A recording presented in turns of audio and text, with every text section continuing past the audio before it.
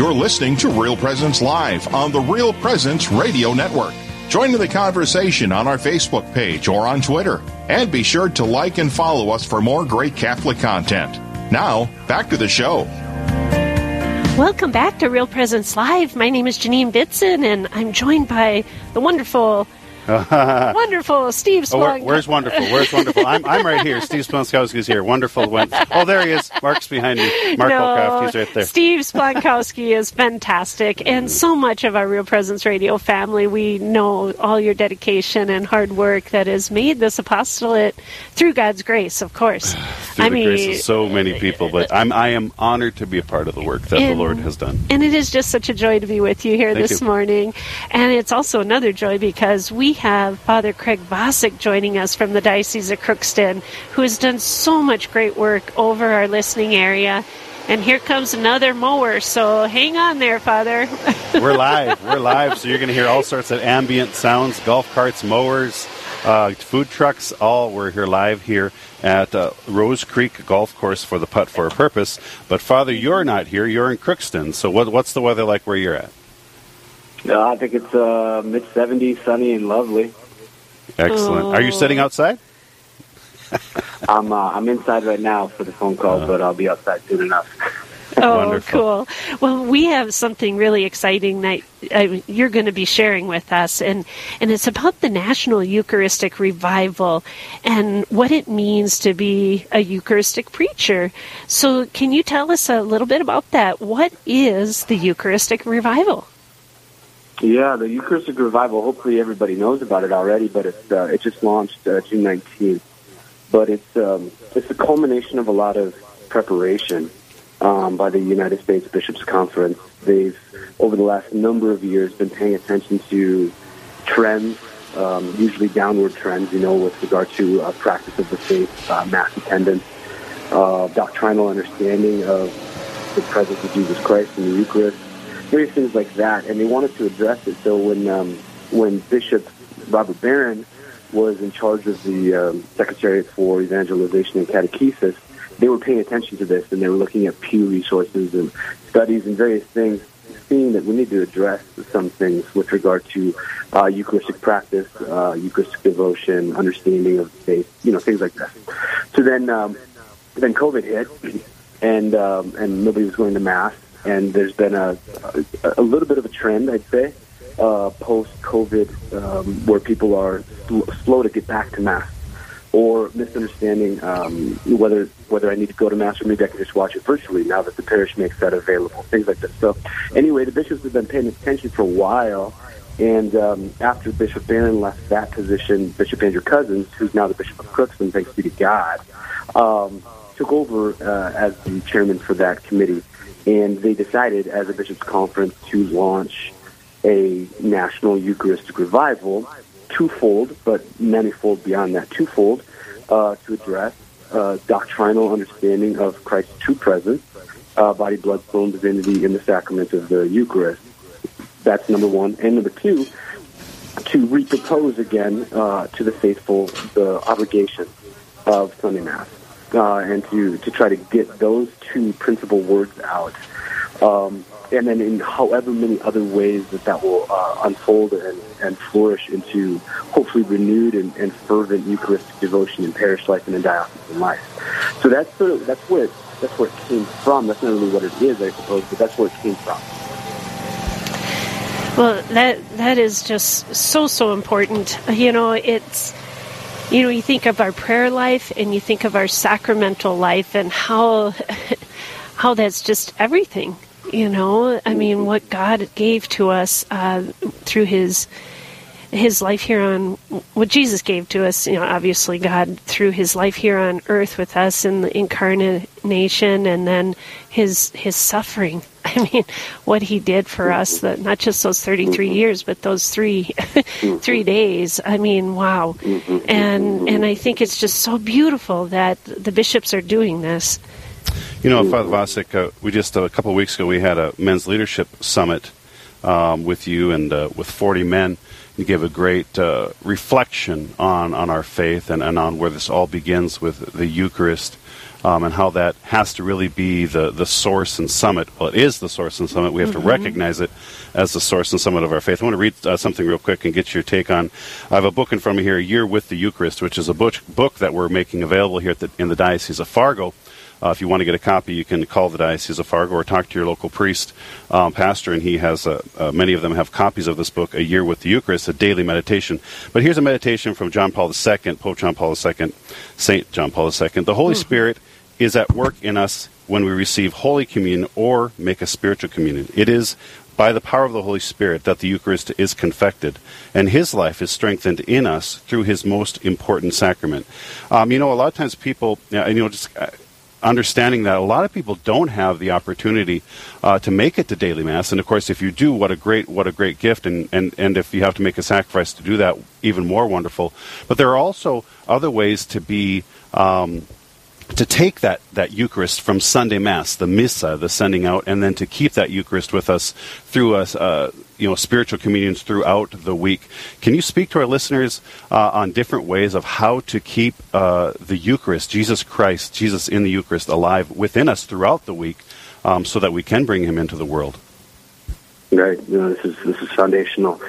So I'm reviewing a book right now that'll be printed next year. And the author, I won't speak about it right now, but when it comes out next year, I'll be talking about it a lot. It's a masterpiece. But in the work, the author says, if we really believe that God is the center of civilization, and therefore what God has given to us through His church is actually the center of civilization and of culture, then, by extension or by direct application, the parish church that has the Blessed Sacrament in the tabernacle is the center of every city, period. And everything in that city should revolve around that parish church and that the presence of God in the tabernacle. And if you just draw it to your center, a lot of medieval towns in Italy, so I'll just paint a picture for a moment, a lot of them will have sort of a valley that people are driving through, and then they come up towards the town, and the town is walled, but the town itself is unfolds upward of a hill. And so you've got all the sort of shops and whatnot kind of around the base of the town. But if you climb up in the town, you get towards the top. And once you get closer to the top, you start to realize you're getting closer and closer to the church, which is at the center of that city on the top of the hill. So you can always see the church as you're arriving towards the town. Well, you can think of 100 different cities that are built this way in Italy. So the church with the Blessed Sacrament and the tabernacle where the sacrifice of Christ is readily available to the faithful, extended through sacramental rites, is the center of that city. It's the center around which everything moves. So if you can take that image that I just kind of painted of a church on top of a hill with everything around it, this is what the author of this beautiful work, which is just kind of catching of Eucharistic and Catholic understanding, that the Mass, the Holy Eucharist, is the center of our life and supposed to be the center of our city. So he gives a bunch of examples, and we can just readily give some of them. When I pass by a church, or even if I'm not going to pass by a church, the route that I'm taking from home to the grocery store or wherever, I'm sure I could make my route so that it goes by a church. Or when I'm driving from home to work, or whatever the thing might be, I'm sure I could veer off and go by the church at least. Maybe drop in for a couple minutes. Maybe I can't go to Mass, but I can drop in for a couple minutes to talk to Jesus, to just bow before Him and to love Him and honor Him and receive from Him grace, right? Or even if I can't, I'm like, no, I'm just too busy for that. Okay, well, I can't imagine it. Too busy to stop for 2 minutes. But if you are, just to pass by, take off your hat if you're wearing your hat or whatever, to make the sign of the cross as you're passing by the Eucharistic presence of our Lord. Just to put your hand to your heart and to tell Him you love Him, to receive His love. I mean, those are just simple little things right there, because if you live in a town and there's a Catholic church in the town, you can pass by it, right? And this goes on and on. He details so many beautiful things. I can't wait to promote the book. But he says, if we are really going to have the Holy Eucharist be the center of our civic life, our city, sort of you have festivals and Rib Fest and all the fair and all these different things. If the Eucharist is really the center, then when we have a Corpus Christi procession, the entire city should be shut down, because we're now processing our Lord Jesus Christ through the streets. And so just kind of recapturing this public manifestation of Catholic faith, right? So all of that, just a couple examples on that realm, but just to get to your point, and then I'll shut up. St. Alphonsus Liguori, whose feast day it is today, wrote a beautiful prayer. Lots of saints have, but wrote a beautiful prayer on spiritual communion. So what is a spiritual communion? It is at any moment, wherever I am, recognizing that God has given himself to me, Trinitarian love, in the Eucharist, but in any other time, at any other time, I can tap into that gift by saying, Lord God, I love you, and I know you love me, and I want to receive you right now, wherever I am. So come by the power of your Holy Spirit and visit me. And we are sanctified through that process. So that's a spiritual communion. If we're in the state of grace, we can make a spiritual communion anytime, any day, and we receive from that same abundance of the Eucharistic gift wherever we are. You know, what you just talked about with the center of the city, and my daughter just came back from a pilgrimage with the JP2 Institute to Poland, and on her way home, well, of course, all the incredible experiences she had in Poland, in Krakow, and so forth, but when she came home, she went through Helsinki, and she had a 17-hour layover, so she's like, oh, I'm going to go see the church, and she risked missing a plane back home to do this, but she got to the church and it was like a tourist attraction, and it didn't have Jesus in his presence, and she was just so saddened by that. And she did find another Catholic church, which is good, there was one, but it's just like we have these beautiful places of worship, and we need seminarians, we need priests, we need our faith to grow so it can be that center of the city that is so important for our societies. And so you saying that, I just had a real experience, of what my daughter went through when she was in Finland. But and then St. Paul, for our listeners, when you go by St. Paul, the cathedral is actually higher than the state capitol of Minnesota. It was purposely put where it was, so it was the height of the city. So for our listeners, we've got that kind of that image. Well, and there's a reason, a good reminder there, Father Vasek, that you gave us, that there's a reason why our steeples are high and why there's a cross on the top of the steeples. So a lot of times, if you, of course, in North Dakota and many areas in Minnesota, you drive into the area, and the first thing you see is the steeple of the church. It's a reminder that, again, Christ is the center of our lives. Folks, we're talking with Father Craig Vasek. We're live here at Rose Creek Golf Course for the Putt for a Purpose. This is Real Presence Live. We're going to step away for a little bit of break. On the other side of the break, we're going to talk a little bit more about the Eucharistic Revival with Father Vasek, his duties as a Eucharistic preacher, and other great topics. So don't go anywhere. This is Real Presence Live. We'll be right back. The focus is not on the evil around us, but on conversion and mercy through the good news that is always good. We're local, engaging, and live on the Real Presence Radio Network. Hello, this is Mike Kidrowski, the Director of Advancement for Real Presence Radio, with today's Plan Giving Minute. Philanthropy is an expression of your generosity with the understanding that your gift to the church will make a difference. There are many ways in which you can make a gift to further God's work. Most of us are familiar with cash gifts we give regularly to Real Presence Radio. However, another way of contributing is through plan giving, which may allow you to give more than you've ever dreamed possible. The goal of plan giving is to help you plan your estate and charitable giving in a way that benefits you, your family, and our mission. There are several ways you can make these planned gifts and enjoy tax and income benefits. For more information, please visit our plan giving website at rprlegacy.org or call me at 701-290-4503. Let's get started. SJ Machine, proudly named after and dedicated to St. Joseph, provides machining and induction heat treating to a variety of industries. Just as St. Joseph worked diligently to meet his family's needs, SJ Machine strives to understand and meet our customers' production needs.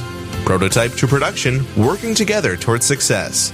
SJ Machine can be reached at 701-347-0155 and are a proud supporter of the Real Presence Radio Network. The The Mustard Seed Catholic Store is South Dakota's place to purchase Catholic books, gifts, and decor. With locations in Rapid City and Sioux Falls, we are here to provide you with gifts for the Catholic occasions in your life.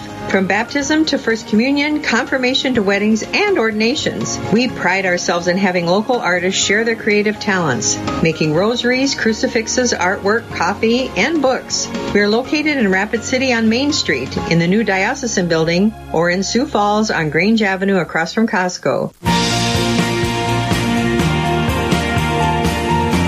You're listening to Real Presence Live on the Real Presence Radio Network. Join in the conversation on our Facebook page or on Twitter. And be sure to like and follow us for more great Catholic content.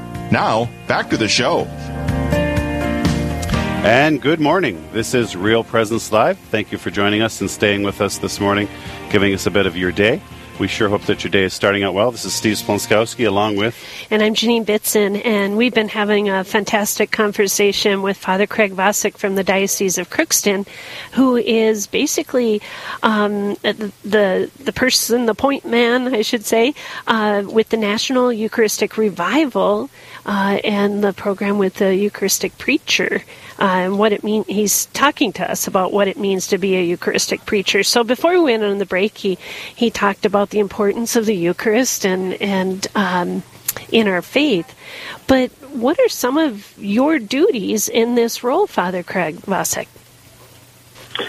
Yeah, so as a National Eucharistic Preacher, this is we've been tasked by the United States bishops to go around the country and to share. We did some training, I should say that first. There were 50 of us that were invited to Chicago back in April to have a 3 or 4 day retreat wherein we were praying with each other, supporting each other, and then receiving not clarifications, but a consistent messaging from bishops and doctrinal authors, so that we would have when we go out, that we will make use of our own personality, sure, and our own way of thinking about things and whatnot, but they will have a real clear and connected message throughout the whole country. And so we made use of the bishop's document. They just recently published a document on the mysteries of the Eucharist and the life of the Church. And we went through that document together, doctrinally looking at, what do we want to highlight? How do we want to present this to the faithful, so that we would be able to do that together, all 50 of us, wherever we go. So our task is to go out throughout the revival, which is 3 years long, just started now, and it goes through 2024, where there's going to be a national congress in Indianapolis. Maybe we can talk about that in a little bit. But this first year, which we just started now, is what they're calling the diocesan phase, and so the Eucharistic preachers are being sent out to various dioceses for diocesan events, maybe regional events, maybe 2 dioceses together, or maybe 5 parishes will gather and do an event. And so different things that the diocese can do for the revival. And so we're being available to that, to go out and to preach. That's the first year. The second year is the year of the parish, and so then those same 50 Eucharistic preachers will be sent out to various parishes throughout the country. Now that's where it gets tricky, though, because diocesan phase, we're running the numbers on our end. Diocesan phase, 140, 150 dioceses, okay, 50 preachers, each guy does 3 things, no problem. When it gets to the parish year, there's 17,000 parishes, so there's no way that we're going to be able to go preach any parish. So if parishes want to do something now, go ahead and do it. We're ready. Just invite us, But that's where the sort of the recommendations would be for parishes to focus on how they can do things. And then in that third year, they get down to the smallest core group of Bible studies, men's studies, women's studies, home studies, different things like that, leading up to a national Eucharistic Congress. So the preachers will be involved not in those small group studies, and they won't be going to those things, but we'll be making resources available online, various things, so that people can tap into those resources that are being provided by the United States bishops. So anyway, that's the scoop. But I was just going to mention the kind of thrust that we've been asked to abide in, which was a phrase that I had never heard. We are to go out as preachers and to give a charismatic proclamation of the Eucharist. Now, I know the word charisma, I know the word proclamation, I know the word Eucharist. I've just never seen them strung together like that. So I was interested in what they were going to be asking us to do. And so charismatic Eucharistic proclamation means that we detail the life, the suffering, death, and resurrection of our Lord for the salvation of the world, to liberate souls from the enemy and to liberate us and transfer us into the kingdom of God. The work that Jesus does on the cross, to do that, he does the work and we receive it. He's the Savior. And to make sure that we go and we propose that as primary, that it is through the death and resurrection of our Lord Jesus Christ that we come into a saving relationship, a reconciled relationship with God. And so already our hearts should be moving towards praise. Our hearts should be moving towards love and gratitude of his mercy and his goodness towards us, and his rescuing love, right?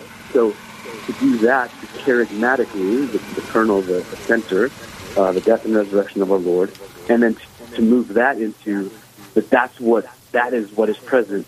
That is who is present in the Holy Mass and in the Holy Eucharist. It's Jesus who died and rose to reconcile us to the Father, who now makes himself present to us because he wants to continue to draw us to his Father. And so not just to say, okay, everybody come to Mass because that bread turns into God, and that's really important. Okay, yeah, that's true, but no, this is the one who has loved you from before time began, and who has liberated you and rescued you, and he wants to abide with you and wants to be in relationship with you. So to charismatically proclaim the gift of Jesus in the Holy Eucharist is our task, and it's really beautiful. It's really, really, really beautiful. So that's our task, is to go out and to propose the death and resurrection of Jesus, now present in his Eucharistic mystery, to the faithful to fall in love with Jesus there. That is, everything you just said. I mean, it's just so important for our church and the vitality of our church and the going out to evangelize. And even in the meditation today in the Magnificat, it has a quote. Saint Alphonsus Liguori has a quote from Saint Leo saying, "The benefits that we have derived from the death of Jesus are greater than the injury the devil has done us by sin. That same doctrine is taught by the apostle, who says that where sin increased, grace overflowed all the more." And how does that grace flow? It flows through the body, blood, soul, and divinity of Jesus Christ that we receive in the Eucharist. It's just that's just the power of prayer and the power of the sacraments. That we can just right this world so quickly, right? I mean, and what you're doing is so fantastic. St. Alphonsus Liguori is absolutely the man. I pray to him every single day since I've been ordained before I preach, because he's so good. I mean, that quote that you just listened from him, it's remarkable, right? He's so good, doctor of the church. So there's a connection there, huh? The connection is that the death of Christ on the cross, the one sacrifice for the salvation of the world, Jesus himself makes no distinction between the gift that he gives to his apostles on Holy Thursday night and his sacrificial death on the cross on Friday. He makes no distinction, because what he says on Thursday night is, he says, "Take this and eat it. This is my body, which will be given up for you." And then he says, "Take the chalice, drink of it. This is my blood, which will be poured out for you." So he's saying that this bread, which is now becoming his flesh, and this wine, which is now becoming his body, because he said so, is exactly connected to that sacrificial death on the cross on Friday. So there's groups, there's different people, there's different movements that would say that there's a distinction, or there's a separation, that the cross matters and the supper doesn't matter, or that the cross is what we need and the supper is optional, or whatever they say. Jesus makes no distinction. This bread, which is my body, this wine, which is my blood, is that same as that which I will give on the cross. And so do this, the Lord's Supper, in remembrance of that, the cross. So the way that we derive benefits from the cross is by entering into that banquet meal, which is his sacrifice. Well, it makes sense. If you look at the apostles, the first thing they did at the early church, the first thing they did was to celebrate the breaking of the bread. And we have Justin Martyr, who gives us that. We also have St. Ignatius, who gives us a look into that, where picture this. This is what I love. You think about the early church fathers. When Christ left at his ascension, he didn't hand to Peter and say, "Here's the manual for the church. I've written everything down. Page 1 is the table of contents," and blah, blah, blah. They had to, he said, "I'm sending you the Holy Spirit." Right. But they also had to recall what Christ told them. And obviously, it was pretty important to them, and it was pretty clear to all of them that the breaking of the bread, the Eucharist, was the key center, because that's what they started doing. It was the first thing they started doing, was having the Mass and the Eucharist. Yep. So, Father Vasek, wow, this is just so good. How can the lay person be a part of the revival? What is our call as lay people? Yeah. So the call is infinite because there's going to be an infinite number of expressions and responses. So a person could be listening to this and say, "Hey, I want to increase adoration in my parish." A person could listen to this and say, "Hey, I want to beautify the sanctuary." A person could hear this and say, "Hey, I want to go out and invite people to Mass." A person could hear this and say, "Hey, I want to go. I want to become a distributor of Holy Communion to the sick." I mean, the list is absolutely infinite. And so whatever the Lord is doing in someone's mind and heart, they should just start there and start getting in on it.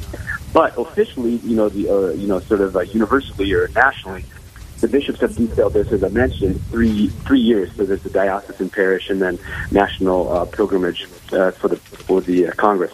So I'd say the first thing is there's a website, EucharisticRevival.org, that you can go look up for the revival, EucharisticRevival.org, and on there's a weekly newsletter, e-letter that they're sending out that's going to detail all the new events, all the different things that are going on, and building a database to invite up to 1 million people to come, hoping for 100,000 to come to Indianapolis in 2024. So that's the first thing, is go to EucharisticRevival.org and then scroll down to get the weekly updates. It'll come to your inbox every week on Thursday. New content, exclusive content, Father Mike Schmidt, Father Augustine Flores. The list goes on and on of things that will be unfolding throughout that. So I'd say that's a great one. And then just pay attention to what your parish is up to, your diocese is up to, see in which ways I can, because there's going to be processions, there's going to be adoration opportunities, there's going to be various programs or apostolates or various ways in which people can get involved. So it's going to be infinite, absolutely infinite. But I would recommend this EucharisticRevival.org to get started. Absolutely. Thank you, Father Vasek. Again, folks, we're talking to Father Vasek. He's a Eucharistic preacher for the year of the Eucharistic Revival. And again, I really liked, you want to take a practical application right now. I really, what you shared right now. If you drive through town, but you could change the route so you drive past a church, try making that route. Change that route. And as you go by, either stop in for a visit or just make an act of love. What a great reminder. Father Craig Vasek, thank you so much for being here with us this morning. I'm so glad. Thanks for having me. Awesome, folks. This is Real Presence Live. We're going to come back on the other side of the break and have more conversation on the Eucharist and talk more about our faith. This is Real Presence Live. Don't go anywhere.